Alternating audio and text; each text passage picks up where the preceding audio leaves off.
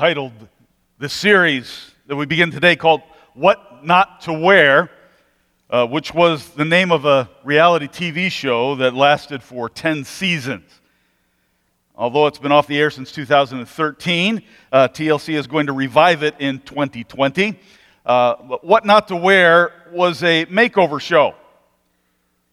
Someone with bad fashion sense would be nominated by friends and family to be given a complete wardrobe makeover.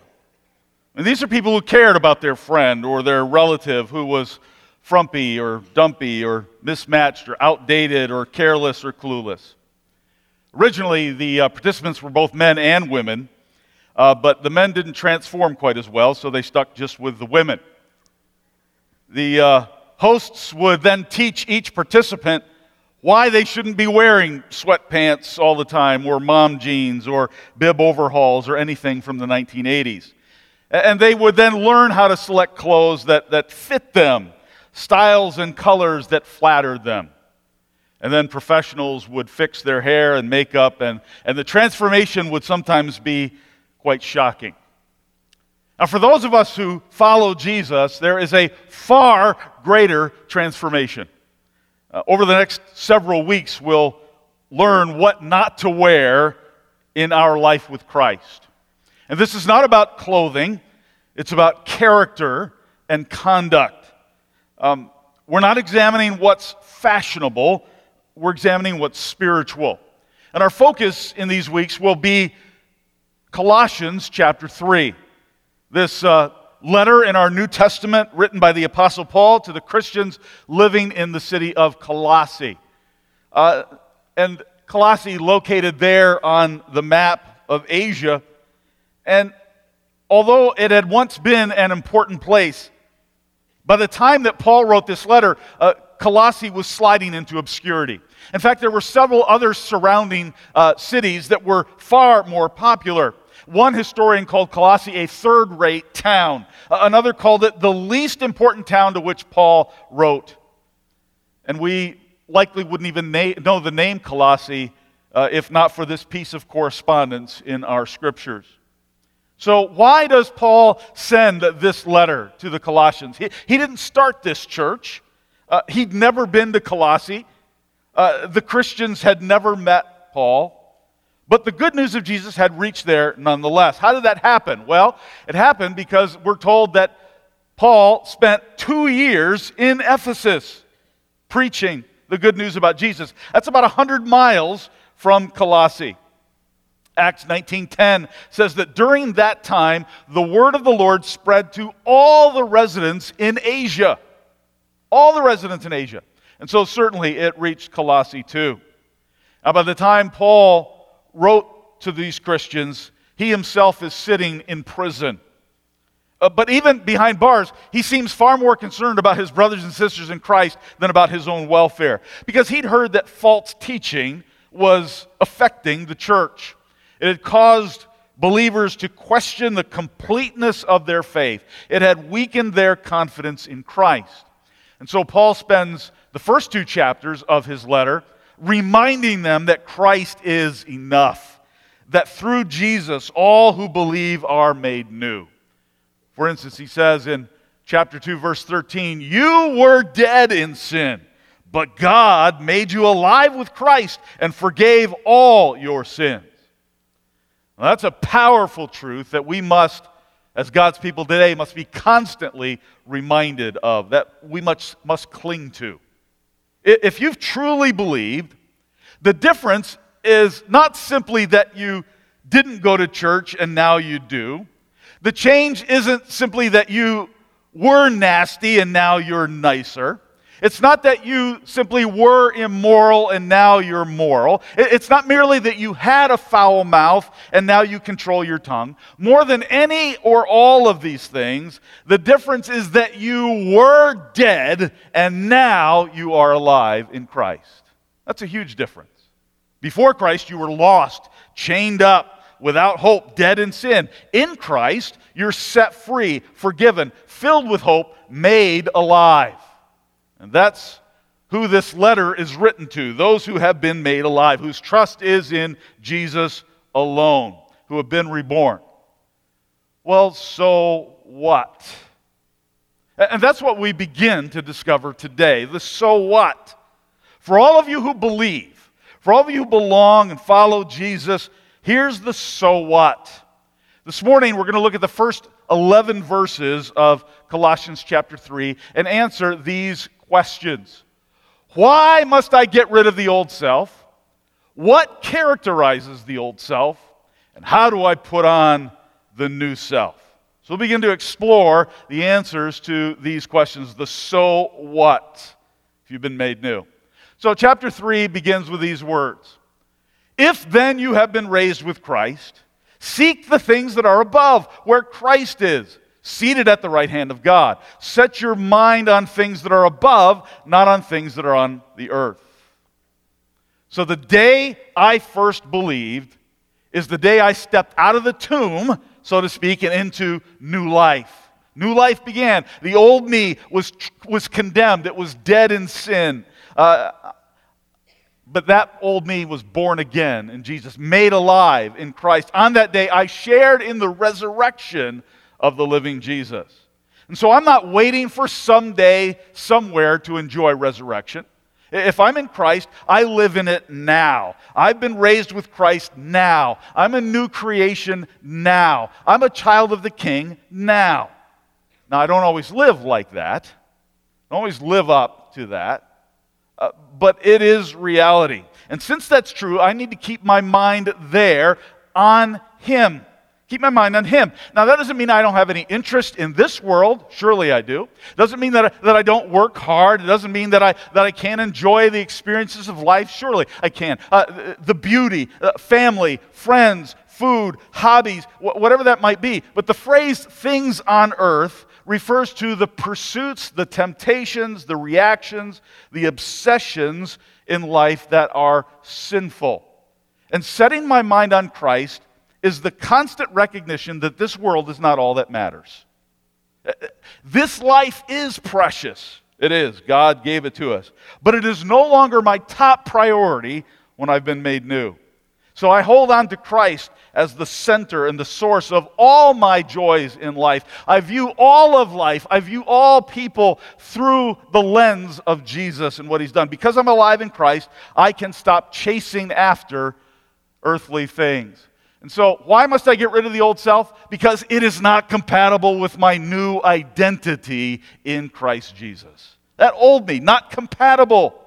I'm completely transformed. My old self-interest is no longer conducive or compatible with my new identity, my new purpose, my new future, which is in Jesus alone. Now, there's more towards that question. Verse 3, for you have died, and your life is hidden with Christ in God. When Christ, who is your life, appears, then you also will appear with Him in glory. Now, every person in this world comes into this world born dead in sin, separated from God. But every one of us who truly puts our trust in Christ alone is no longer dead, but raised with Christ, now is alive. And to experience that new birth, salvation through Jesus, what does that mean? It means you've died to the old way of life, and you are now hidden with Christ. What does that hidden mean? The Greek word translated hidden is kakruptai, and another place that it appears is in John chapter 8. There Jesus is teaching, and He says things that make people so mad they want to kill Him. So they pick up rocks. They're intending to throw the rocks at Him until He dies, to destroy His life, and all of a sudden, Jesus is kakruptai. He is concealed. He is hidden. All of a sudden, they don't see Him anymore. Jesus walks through unharmed this crowd of people that wants Him dead. So what this is telling us is that when your faith is in Jesus, you are now connected with Him, you are united with Him, and your life is safely concealed in Him. Your salvation is secure in Him. Jesus said, now, no one can snatch you out of my hand. That's what it means to be hidden in Christ. No one can take us away from the love of God that is ours in Christ. Your hope, your blessing, your future is all wrapped up in Him. So cancer can't terminate it. Poverty can't change it. Your feelings, your fears, your failures can't destroy it because you are hidden with Christ in God, and therefore your future is guaranteed. The day is coming when He'll be revealed to you and you will share in His glory. And so I must get rid of the old self because it's not compatible with my new identity in Christ. Now, let's get to the second question. What characterizes the old self? What are some of the characteristics of the old way of life? What are those things that are no longer compatible with new life in Christ? What parts of the old life do I need to watch out for? Well, in these next few verses, there are actually a couple of lists. And so let's look at the first list, which is verse 5. Put to death, therefore, what is earthly in you: sexual immorality, impurity, passion, evil desire, and covetousness, which is idolatry. So although I am alive in Christ and one day will be glorified with Him, right now I still live in this weak body. And I'm surrounded by challenges. I'm surrounded by temptations. My flesh, the Greek word is sarx, my sarx is weak. It has desires and limitations. But Paul reminds all of those who follow Jesus that our body does not have to dominate us. Our flesh does not have to dominate us. Our mind does not have to obey the voice of temptation. We can say no. We have the power in Christ to say no because the old life is dead. No, don't dig that deadness up. Take it off. Put away these sinful desires. And those he lists here are habitual immorality, unclean thoughts, words, actions, uncontrolled desire, longing for more. These things do not have to hold on you. They're dead to you. As Romans 6:11 says, you are dead to sin, but alive to righteousness. And so Paul calls these earthly desires idolatry. Idolatry. So to follow after these kinds of temptations is to worship something else or someone else other than your Creator and Redeemer. So what does that look like? Let me make it plainer. If you follow Jesus and you have sex with someone who is not your spouse, you're not married to, it's a form of idolatry. You're saying, I want sex with that person more than I want Jesus. When you hate someone, when you harbor a grudge, bitterness, and refuse to reconcile with someone, you're worshiping an idol. You're saying, I value my anger, my need for revenge more than I value Jesus. When you indulge in pornography, it's idol worship. You're saying, I want to feed and satisfy my lust more than I want God. When you keep craving for what you don't have, longing for more money and for better things and for finer collections and bigger houses and more stuff, it's idolatry. You're saying, I want stuff more than I desire Jesus. Now, our culture really doesn't have a problem with that kind of thing. That's how our world lives. But that's not the identity of a Christian. That's the kind of thing we must put off in our lives. When I was serving as a chaplain years ago, an employee was having some difficult personal life, so much so that the boss asked me to meet with this guy. And he told me a story. Reluctantly, he said, well, his wife had caught him cheating with someone, and she then was in the process of divorcing him. And ever since, and this is what he confessed to me, he said, ever since that moment, I've been hooking up with as many women as I possibly can. And he said, I'm telling you this, and you're going to judge me. You're going to judge me. He said, but I don't care. I deserve to have fun. Well, I didn't judge him. That was how he chose to live. I gave him advice to the otherwise, but he's living out his identity because this is a guy who did not claim to follow Jesus at all. But if he had said to me, I'm a follower of Jesus and I'm going to live this way, then I would have to challenge him severely because his lifestyle was denying his claim to believe. Those are the kinds of things that we put off when we are made new. If your sin and guilt died with Jesus and you've been raised to life with Christ, there are some things you need to put to death. Stop feeding your lust. Stop living in greed. Stop harboring your bitterness and anger. Some of you might have a relationship that you need to end today, or you have a habit that you need to end today, because though you say you belong to Jesus, you're actually worshiping an idol. And notice Paul goes on to say this, verse 7, in these you too once walked when you were living in them, but now you must put them all away. Anger, wrath, malice, slander, and obscene talk from your mouth. Do not lie to one another, seeing that you've put off the old self with its practices. So many of us might not struggle so much with immorality or greed, but these kinds of things, yeah, maybe a lot more so. Attitudes and speech patterns. So let me break them out for you here. Anger, that refers to settled feelings of resentment. This is where, you sometimes say, I'm never talking to you again. You hold that bitterness against them. Or the word rage, the Greek word is thumos, where we get it's a word for heat. So you get hot about this. There's a sudden outburst. There's volatility. People tiptoe around you for fear of setting you off in your thumos, your anger. Or there's malice. That's a nasty disposition.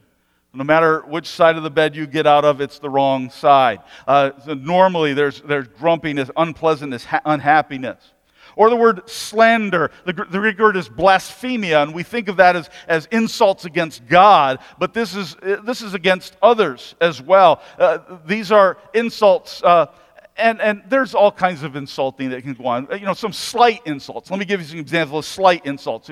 To call millennials antisocial butterflies, that's a slight insult. To refer to Generation Z as slackers, or to respond okay boomer to someone who's my age, that's a slight insult. But we're talking here about blasphemia, which is something at a higher level, especially behind someone's back. So she dresses like the tramp she is. They're elitist jerks. That guy is a worthless fool. That raises to the level of slander.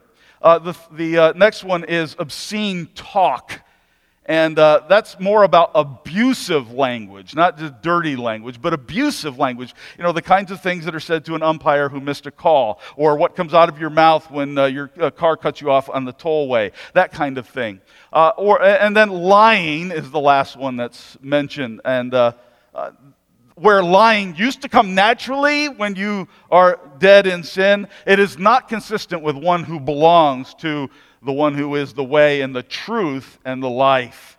And so Paul says to all these things, put them off. These are characteristic of the old life. Strip them away, remove them. And that's not a gentle word that he uses. It's a forceful, decisive action. Rip it away. Take all those thoughts and actions and speech patterns and rip them away. Take them off like old clothes. So what characterizes the old self? Attitudes, behaviors, and words that are destructive to human relationships and divine worship. It's those kinds of things that are destructive to the relationships that you and I have amongst each other and with our relationship with God. Those kinds of things that get in the way of that. That's what characterizes the old life. I have a shirt or two that's kind of my go-to thing that I'm going to put on when I'm going to mow the yard or not go anywhere for the day. Like, so if that, there's a Saturday that I don't have to do anything, that's probably that shirt or the other one that I'm going to wear. And I get some teasing about that from folks who live in my house. And so, it's one of the shirts I have. It's a very holy shirt, and by that, it's got a lot of holes in it. As my daughter says, it's only moths holding hands. That's all you've got going on there. So, but I tell her, I say, listen, I would never wear this to anything, outside. To where other people are going to see me. I'll mow the yard in it, and eventually I will get rid of those garments. Once they disintegrate, I'm very happy to throw them away. But she said, Dad, you should not wear that anywhere. Anywhere. In Christ, there are some things that are no longer appropriate in your life anywhere. For any reason. Paul says, rip them away. Strip them off. So let's now come to the third question. How do I put on the new self? The new self. Over a week ago now, Amy bought me a new shirt. I didn't ask for it. I didn't realize that I might need a new shirt. But she said, it's on sale and it's really lovely. It's beautiful, beautiful shirt. And she shows it to me on the hanger. I said, yeah, that looks good. The last time I shopped for clothes, this is why she bought, George Bush was president, and I think it was the first one. So every so often she has to buy some things for me. But I haven't worn it yet. And I haven't worn it because, as I told her, the underlying problem is that underneath that beautiful shirt, it's still me. I don't want to disappoint you, honey, with this shirt that looks so great on the hanger, and then you put it on me. It's still me. Now, later in this series, we're going to see a bunch of characteristics that we are called to put on. New things that we're to put on the new self. But let me tell you, those mean nothing if we are not fundamentally changed on the inside. We're just putting lipstick on a pig. And so the Christian life is not about dressing up ourselves to appear nicer, more religious, and more holy. No, it is those who have been fundamentally changed from the inside out by Jesus, and therefore life is different. Bursting from the inside out, new things grow and develop. So if your trust is in Jesus alone, if you have been raised with Him, you've been made alive with Him, there are some characteristics of that new life. But first here in this passage, let me just deal with these two parts to putting on the new. Two parts to put on the new. The first is, as I'm renewed by Christ. How does that new life go on? Well, I need to be renewed by Christ. You say, where does that come from? Well, that's verse 10. 9 and 10. You have put off the old self with its practices and have put on the new self, which is being renewed in knowledge after the image of its creator. So being raised with Christ is a radical, life-changing experience. The old is gone, the new has come. And that newness is intended to grow. You say, I put my trust in Christ years ago. That newness is intended to grow, to increase in you, to become more like Jesus. That word renewed is a present tense participle, meaning that is an ongoing, continuous process. The new you is being increasingly designed to grow more like Jesus. And since Christ is the image of the invisible God, that's Colossians 1:15, you are being remade into His likeness. And how does that happen? Well, here are just some of the ways that you are renewed in the knowledge after the image of our Savior. It happens through the cleansing of His Word. It happens through the discipline of the Father. It happens through the work of the Holy Spirit where you're becoming more like Jesus. And so here's the reality. If I fail to feed on Scripture, my renewing stalls. If I refuse to see hardship as a training ground for righteousness, my renewing slows. You know how tempting it is? Bad stuff happens in our lives. We get bitter against God. We fail to see what God says. You must see discipline as training ground for righteousness. And if we refuse to see that, our renewing is going to slow down. And if I reject the control of the Holy Spirit, my renewing decelerates. And so I need to repent of my carelessness, my hard-headedness, my disobedience, my laziness, and embrace God's designing work. So that's one part of putting on the new self. As I'm renewed by Christ, that's what happens. But here, very important, as I'm defined by Christ. How does that new self go on? Well, I need to be defined by Christ. Where does that come from? Very important, verse 11. Here, there is not Greek and Jew, circumcised and uncircumcised, barbarian, Scythian, slave, free, but Christ is all and in all. Now, here's why this is important.